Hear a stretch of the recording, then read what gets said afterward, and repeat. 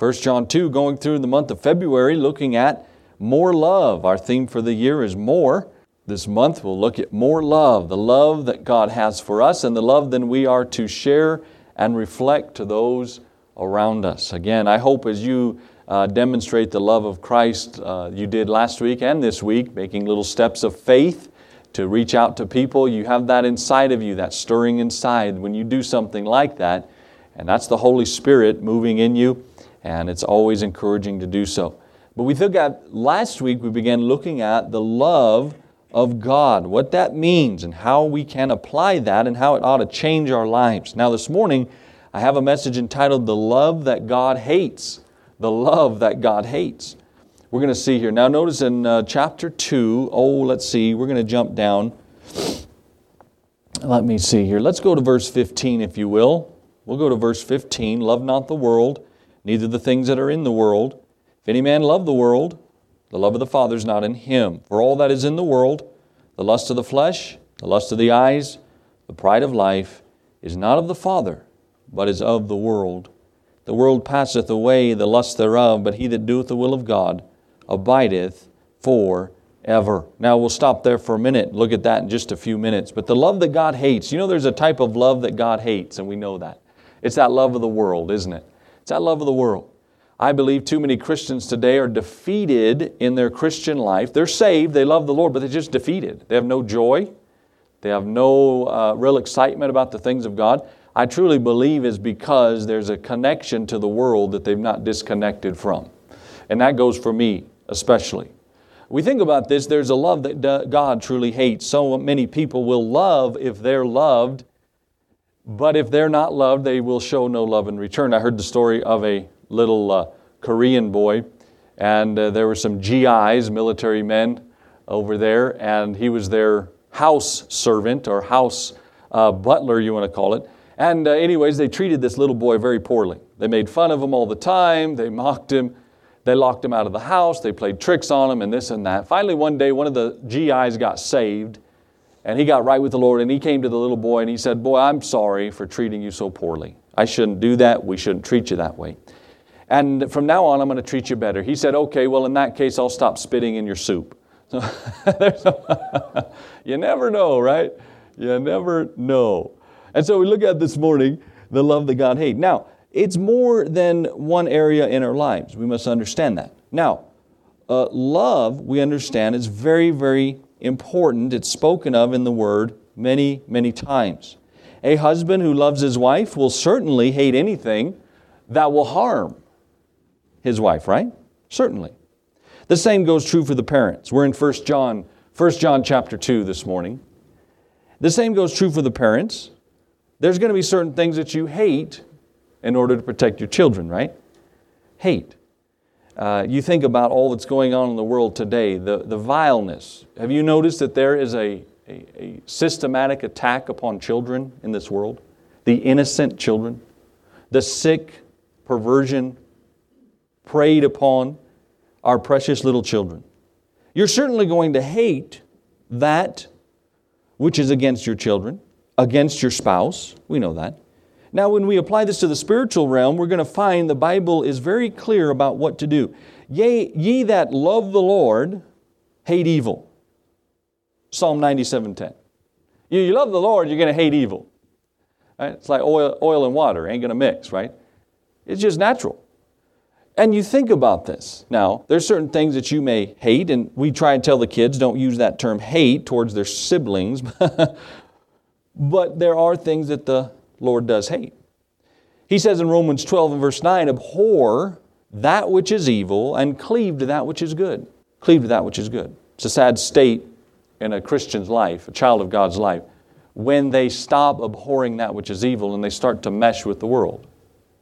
And you find yourself very uncomfortable. You find yourself out of place. It's just how it goes. And we're going to see this morning about that. Now, when God says love not the world, He means love not the world. That includes all that is in the world. Too much attention is being given today to this world. Men and women are actually worshiping this planet instead of worshiping the Creator of the planet. You know what Paul says in Romans, doesn't he? What's he say? They worshiped the creature more than the Creator. That's utter foolishness. The Bible says the fool has said in his heart, there is no God. There's no God. Now if you read your Bibles, two words there and is are in italics, meaning they added it for sentence for the English language, for sentence structure. So if you were to read it in the original, the fool has said in his heart, no God. You know what he's saying? He's saying no. Because God works in every human heart. The Holy Spirit works in every heart. And know what we say? No. And Isaiah puts it this way. The people of Israel said, tell the Holy One to leave us alone, to stay out of our way. You fool. You dunce. He's the one that's created you. He's the one in control. Now we think about this. Oh, I have so much here, but I must hasten to get to my points. We are not trying to, this morning, speak evil of no man, but we must understand that there are things we ought to hate in order to love God. Okay, I've said that enough. Let's look at number one. Why? Well, because of what the world is. Why do we love not the world? Number one, what the world is. Now, the world refers to three different things. We think about this. Now, you study your Bible. The word world, is referenced in three different areas. Okay, one is that, the planet. Acts 17, verse 24, talks about the planet, the ball, and well, if you believe in a flat earth, whatever, whatever you believe in. The thing we live on, okay? That's what it's referred to. It's also referred to the population of mankind. Now, John 3:16, John 1, verse 10. What's he say? For God so loved the world. He's not talking about the planet. What's he talking about? Mankind.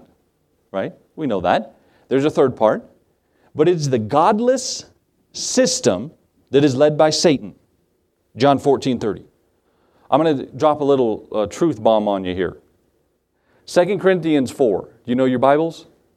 You know what it says? 2 Corinthians chapter 4. The God, lowercase G-O-D, of this world. Are you listening? The God of this world hath blinded the minds of them which believe not. Lest what? The glorious gospel of Christ should shine unto them. Parenthetical next statement, which is the image of God.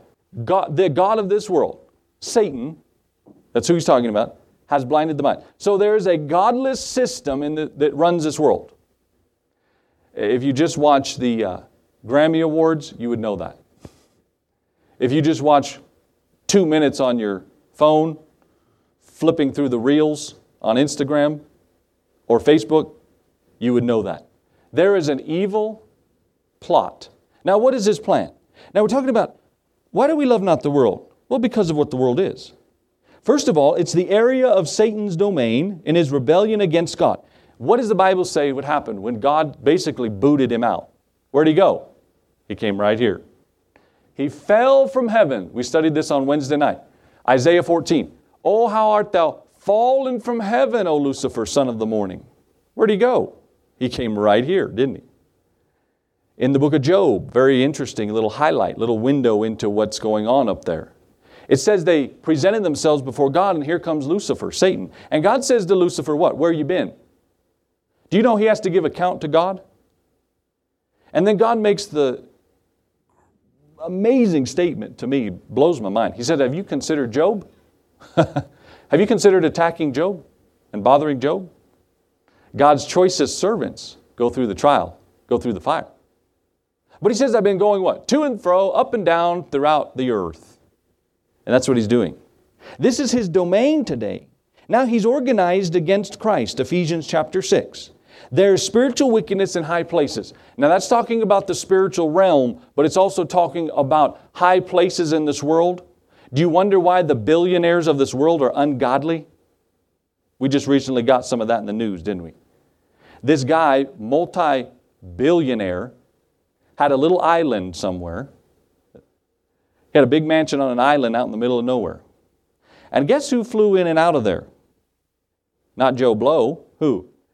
Presidents, vice presidents, major players, senators, some people a part of the United Kingdom monarchy. All these guys flying in and out of there doing what? Playing poker? No. Perverts, aren't they? Sexual perverts. Preying on little kids and girls. Now you think about it. That is spiritual wickedness in high places. Sick. And you wonder why our government is the way it is. Why? We've shut this book. Try and open this book in the public school tomorrow. You'll be booted out faster than you can say hola and hello. They'll beat you out. When 50 years ago you had to stand and pray before school started. Some of you mentioned that to me. Where have we gone? And Paul warns us 2,000 years ago, and he says, when you shut this book and you close God out of your world and out of your society and out of your home and out of your marriage, everything goes downhill. It doesn't go up. You don't get better. You don't, the less and less you come to church, the better you are. And that's what Satan wants you to do. Now notice he's organized against Christ. And he's trying to thwart the plan of God. But praise God, I've read the last book of the Bible, and I hope you have as well. And I find out something. We win. Amen? We win. It's foolish. Utter foolishness that they're trying to come against God. But also, he has his world and this world in wickedness. Now, in wickedness. Now, jump over to chapter 5 there. Chapter 5, notice what he says in verse 19. 1 John 5, verse 19. And we know that we are of God, and the whole world lieth in wickedness. You see that? John's talking to believers like you and I today. And we know, there's the knowledge. The key word in the book of 1 John is know, K-N-O-W, know, knowledge. Can I know that I'm saved? Yes. Can I know God? Yes. Do I know who I am and what side I'm on? Yes. Now notice that. We know that we are of God, and the whole world lieth in wickedness. Well, that's Satan's domain. He also uses unsaved people to accomplish his goals. Ephesians chapter 2, you don't have to turn there, but it says what? Ye which were dead in trespasses and sins hath he quickened together. That word quicken or quick means to make alive. Make alive. That's the living part. You ever cut the quick, get too close when you cut your fingernails? It's a quick. It's a living part of your skin. That's what he's talking about. It's alive. You that were dead hath he quickened. You've made alive. Ephesians 2. But he goes on to talk about how that this world lieth in wickedness, and he uses unsaved, ungodly people to accomplish his goals. Now we pray for those people, and we actively try in our church to share the gospel with people all around us. We hand them a tract at the store, at the restaurant, wherever it is. Would you come to our church? Sure. And then I say on the back is some verses on how you can know for sure that you're saved. What are we trying to do? We're trying to get more people into the kingdom. But we know Satan uses unsaved, ungodly people. My friends, it's a bad day for you when you allow Satan to have the upper hand in your life. It's a bad day when a Christian allows Satan to use them as a bad testimony and a bad example. Very sad. Very sad. Now we think about it. This is Satan's world. Because of what the world is, we are to not love the world. It is his area of domain, his rebellion against God. It is not, number two, let me say, it is not a natural habitat for the believer. This world is not our natural habitat. You ever been to the zoo? I know you have. We went just recently, took the kids. Boring. No, it was fun. The kids loved it. You like the zoo? It's all right. You walk around and it's hot and you're pushing the stroller around and they're never out. They're always hiding in their thing, you know. And first thing we went to, I said, let's go see the lion. We went to the lion. He's not out. And I asked the person I said, where's the lion at? Oh, he's sleeping right now. I said, well, what time's he coming out? You know, we got about 30 minutes. Well, sure enough, he came out. Huge. I mean, he's big. I was thinking, you know, he's about waist high on me, and I was trying to compare him. Well, he's standing next to a tree over there. He had to have stood about like this, you know, huge. And then he let out a yawn. He didn't roar, but he let out a yawn. You know. But I thought about, that's not their natural habitat, you know, is it? Those monkeys are in there, they're just sitting there like this. They hate it. If they were in their natural habitat, they'd be doing other stuff. And the lion would be hunting and doing other things, not their natural habitat. You think about today, the Christian, let me remind you of this very clearly. This is not your home. This is not your natural habitat. This is not my home. I'm just passing through. My treasures are laid up somewhere beyond the blue. Don't get comfortable here. Don't get used to it here. I heard a guy the other day. Well, when we die, that's it. We're just buried in the... What a depressing thought, isn't it? Oh, praise God, we're not just buried in the ground. Maybe out here one day. Okay. Praise God. We've got hope. It's called the blessed hope. Now notice this. And it's been likened to this by one theologian, we are like a scuba diver in the ocean. It's pretty, it's nice, I have fun. I don't know if you've ever done that before. I've never done it. But I bet it's great. But you got to come up eventually. That's not your natural habitat. Okay?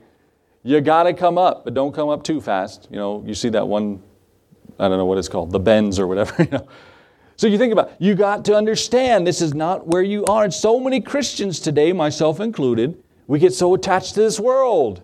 We get so settled in the world, don't we? We put our stake down in the ground. Better hunker down in the world, not sure what's going to happen. Friends, don't forget, you're just passing through. We're called a pilgrim for a reason. It's not our natural habitat. In fact, we're called a citizen of heaven. Philippians 3 and verse 20 says, for our conversation, that's our lifestyle. That's not when you're talking with somebody. Biblically means your lifestyle, who you are. Our conversation is in heaven, from whence also we look for the Savior, the Lord Jesus Christ. Our citizenship is in heaven. In fact, he goes on to say in one part, he says, you were an alien. You were somebody, what? Not part of this world. We could say someone who's not been born here, but we have been. Our treasure is laid up in heaven. Our life is in heaven, according to Colossians 3 and Galatians 2. Our life's in heaven. We're hid with God. We're awaiting that. We're also knowing and understanding our inheritance is in heaven. Listen to 1 Peter chapter 1. He says, blessed be the God and Father of our Lord Jesus Christ, which according to His abundant mercy hath begotten us again into a lively hope by the resurrection of Jesus Christ from the dead. Notice this part. To an inheritance incorruptible, undefiled, and fadeth not away. Reserved in heaven for you, who are kept by the power of God through faith unto salvation, ready to be revealed in that last time. Man, that's some good insurance, isn't it? That's good stuff. I mean, I can't even find my car keys. I mean, I don't know. And someone always says, where'd you last leave it? You know, you go, if I knew that. Oh yeah, I can't find, you ever go to the kitchen and forget what you were going to do? You ever go there? The other day I was in here. I was in my office doing something. I was reading a book and I was studying and my mind, I got so, you're just so concentrated. And then I got thirsty all of a sudden. I got up and I walked out into the hallway and I stopped and went, what am I doing? I forgot what I was doing. Oh, yeah. I think about that. We've got an inheritance, my friends. Jesus goes on to say in the great Sermon on the Mount there, what's He say? Don't lay up treasures on this earth where moth and rust and thieves break through and steal. You ever had something stolen from you? You want to catch that guy and just, God bless them, right? God bless you, brother, after I strangle you. No, I can't stand that when they steal something. They steal it. And it just bothers me so much. He says that don't lay up stuff on this earth, friends. Folks, you realize we play with paper money? It's paper. And there could come a time very soon when it becomes just paper. And I don't know if you got some gold bars at home under the mattress or something, but you might want to start doing that. It's paper money, isn't it? And if our lovely president wants to decide a few things, he can. But you think about, again, the spiritual wickedness in high places. Our inheritance is in heaven. I pray to God that you're not locked into this earth. You're not storing up things in this earth. You're storing them up in heaven. And my friends, when you share the gospel with somebody, when you invite somebody to church, when you get alone and pray, when you're seeking God and wanting to know what He wants you to do, that's laying up treasure in heaven. When you pray in earnest for your children, when you stay up late praying because you feel like something's wrong with your adult children and you say, oh God, I've got to pray for them. Don't stop. What are you doing? Laying up treasure. When you give to this church and you say, I want to help if I can, you're laying up treasure. When you do what you can, when you show up early to this church just to come and help us and do something and say, hey, Brother Tim, it's something I can do to help. What are you doing? You're laying up treasure in heaven. I'm saying today, you work for God. God does not overlook that. God does not forget that. I must hasten here. Notice, secondly, because of what the world does. What the world does. We think about not only what the world is, it's Satan's domain, but what it does. It replaces our love for our Heavenly Father. It replaces our love. Now again, back in chapter 2 and verse 15. Chapter 2, verse 15. Again, notice this with me. Love not the world, neither the things that are in the world. If any man love the world, the love of the Father is not in him. Notice what it does. It replaces our love. We stop enjoying God's love. We secondly stop doing God's will, verse 17. And then we ultimately become worldly. Worldliness is more of an attitude than an activity. It is anything with God left out. We leave Him out. So we must be careful. There's a church in the book of Revelation that's spoken of, and they're a good church. They're a big church. They're a wealthy church. But where's Jesus Christ? He's on the outside, knocking. Can I come in? Oh, Lord, not now. We're worshiping You. Not right now. We're having a celebration of You. We're loving You, Lord, but stay outside, please. You think about that today. What does the world do to us? Well, it takes away our love for the Father. Secondly, it causes us to satisfy natural desires in forbidden ways. We've studied this already. But notice what he says. Verse 16, for all that's in the world, the lust of the flesh, the lust of the eyes, the pride of life, it's not of the Father, but of the world. And the world, have you noticed the world knows exactly what buttons to push? They know what you like, and they know what to put in front of you. They know what to do. It causes us to satisfy natural desires. Okay, here's a natural. Hunger, thirst, weariness. I'll be careful what I say. Hunger, thirst, weariness, sex. These are natural desires. What does the world do? Replaces it with gluttony, drunkenness, laziness, and fornication. Isn't that what it does? Lust of the flesh. You say, I can't break out of that. I'm addicted to something of that nature. Yes, you can. The Bible says you have the victory. Present tense, you already have the victory. The problem is you must give yourself to Christ. The problem that you don't do is not giving yourself to Christ. You must give yourself to Him, and the Bible says submit your will to His. It will be very difficult, be very painful, but you must submit yourself to Him. And when that urge comes and that pressure comes, that addiction comes, what do? You give it to Christ. You say, Lord, here, I want to do it Your way. It's called the crucified life. Easy to say, hard to do, I know. But the lust of the flesh. There's the lust of the eyes. It's the desire to see. We find this throughout Scripture. Satan came and he put that fruit in front of Eve and did what? And it says when she saw, S-A-W, saw. She didn't touch it. She didn't taste it. She saw it, right? Isn't that what the world does? Isn't that what the world does? The average young man today, by the age of 13, has already seen things that would make most of us blush, right? And we think about that, the seeing. The seeing. I'm talking about today that love, the love that God hates. The pride of life. There's a natural desire to be exalted. The world short circuits God's time. Because in 1 Peter 5:6 he says, humble yourselves therefore under the mighty hand of God. He shall exalt you in due time. Now that phrase, due time, is repeated throughout the New Testament and it means God's timing. In God's time. In due time, God sent forth a virgin, a son born of a virgin, in His timing. Do you know what they said in that intermediary period, that 400 plus years in between? What did they say constantly? Where's the Lord? Where's the Messiah? The Lord promised us the Messiah, but He's not shown up yet. God says in due time. Due time. And Peter goes on to say in the last days people will mock and make fun of and say, oh, you Christians are still waiting some kind of return of Jesus Christ. It's never happened. It's never going to happen. And he says, just hang on. Just hang on. Okay, so we know that. It's what the world does to us. It replaces our love. It replaces the natural desires with things that are sinful. It slowly takes over. Let me say thirdly, because of what the Christian is. So why not love the world? Well, we must look at what we are. Okay, now verse 12, notice verse 12 of chapter 2, I write unto you little children because your sins are forgiven for His name's sake. Now again, let's be careful. We've studied this before in 1 John. He's a member of God's family. We are a member of God's family. He refers to these believers. He's not talking to little children. You understand that. He's talking to the believers. the newer Christians. Okay? He says, understand and know this, that you are a member of God's family. If you grew up without a family, you grew up without a mother or father, or maybe you grew up with just a mother or just a father, or you were adopted or something like that, I want to encourage you to remember this. You are a member of God's family, and that's all that matters. We have people in our church say, I never grew up with a family, but now that I'm coming here, you're my family. You don't have to be blood, right? We're part of the family of God. And that's what he's saying. Because of what the Christian is. So you carry the name of the Lord. He's growing in the Lord. He stays away from the world.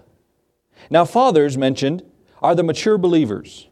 They have an intimate personal knowledge of God. They have no desire for the substitute pleasures of the world. The young men mentioned are the conquerors. They've not fully matured, but they have overcome Satan by the word of God. And the little children are the immature ones who have not grown up yet in Christ, who still have need of good leadership from mature believers. Did you catch all that? I know that was a lot. You ever wondered what he meant by that? That's what he means. Okay, so what the Christian is? I don't want to love the world. Why? Because I carry the name of Christ. I'm not part of it. And by the way, you ever get in a situation where you feel extremely awkward and uncomfortable? Good. Okay, good. You go to a place and everyone's carousing and doing all these things and all this drinking and smoking and all the things that they do, and you feel super uncomfortable? Good. Okay, good. That's a sign of something. You have the Holy Spirit inside. Okay? You want to be different. The Bible goes on to say that we're peculiar. Doesn't mean weird and strange like that kid in school. It means what? You're different. You're special. Now, that word we can't use today. You're special. You're special. And they did put me on the short bus, by the way, too. Couldn't believe it.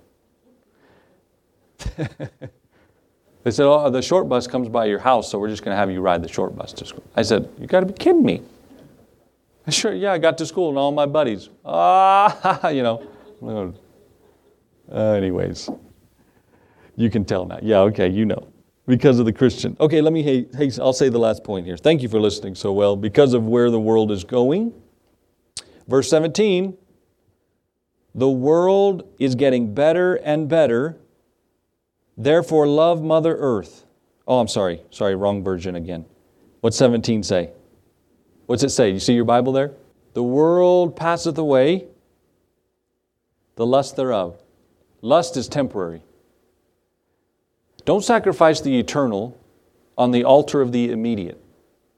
Don't sacrifice the eternal on the altar of the immediate.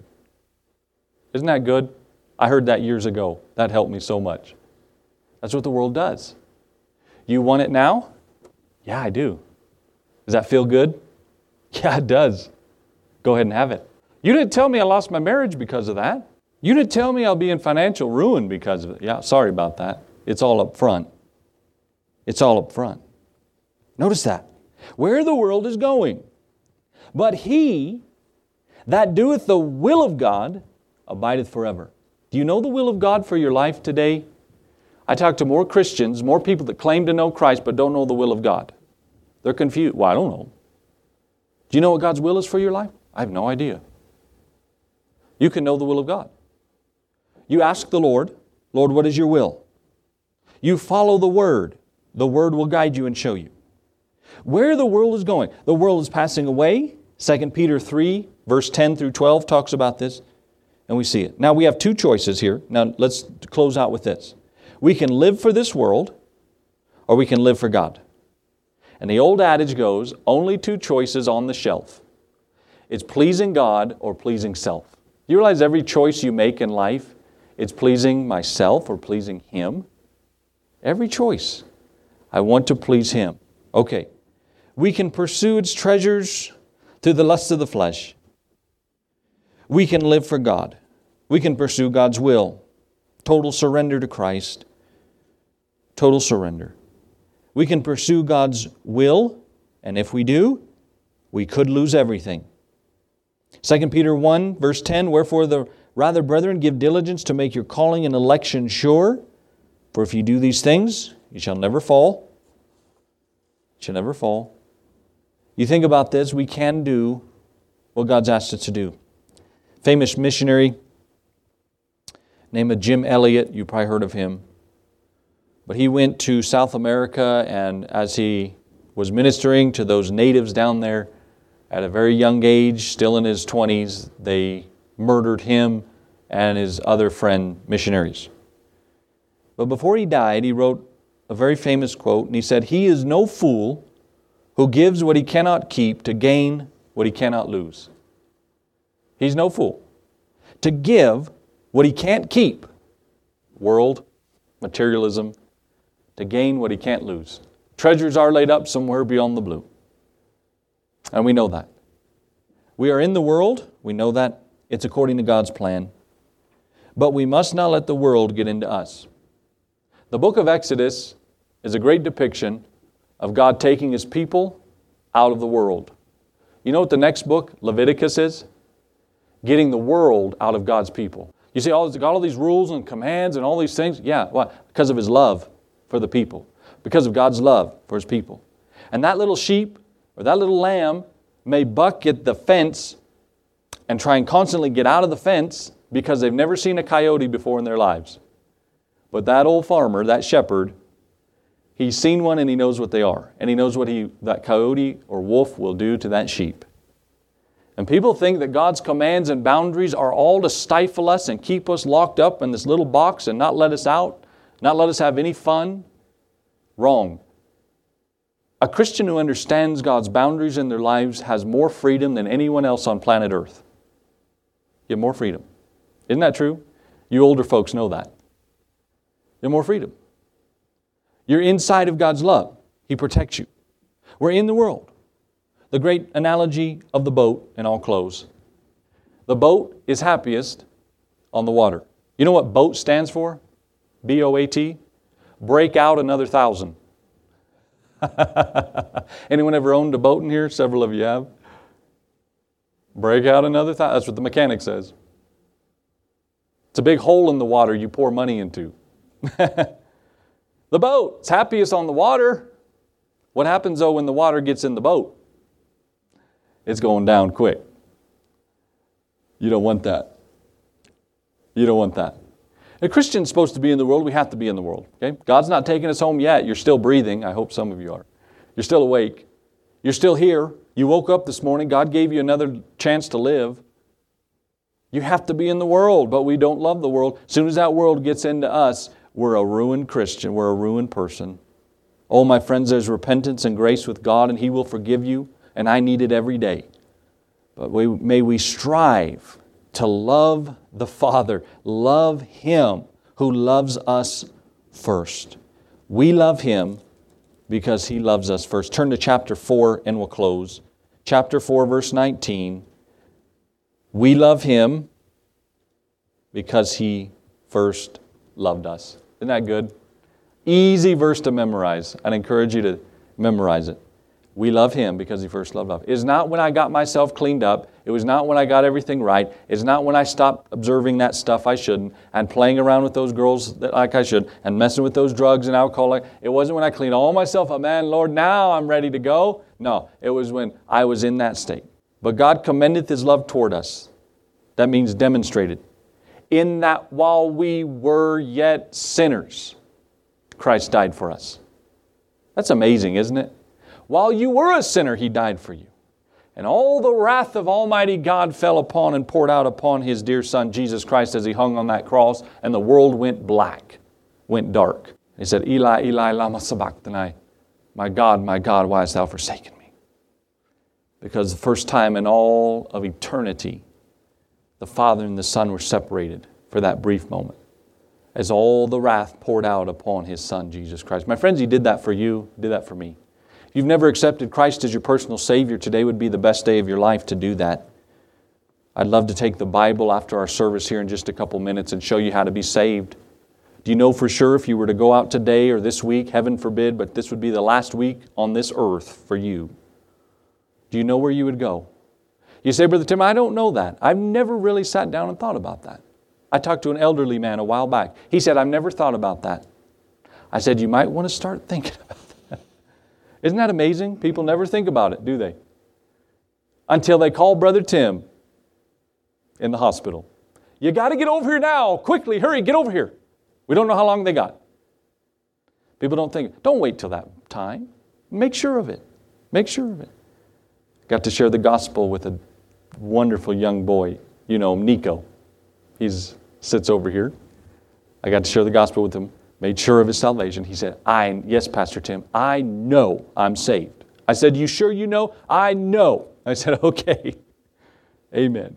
If you never accepted Him, today would be a great day. Thank you for listening today and being in church. Again, don't forget, God will bless you for being in church and making an effort to put Him number one in your life. Amen? You know that. All right. And Father, we thank You for this morning and for these people that have been so faithful. I pray that You'd guide us and help us. As we examine this, oh, what a convicting message to me. I pray You'd help me first and foremost. Help us, Lord, to put You first. Our love for the world can sometimes be a little embarrassing because it trumps our love for You. Would You help me, help us as a church? We love You and we thank You, Lord, for loving us first. Without You, no telling where we would be today. How grateful we are. We thank You in Jesus' name.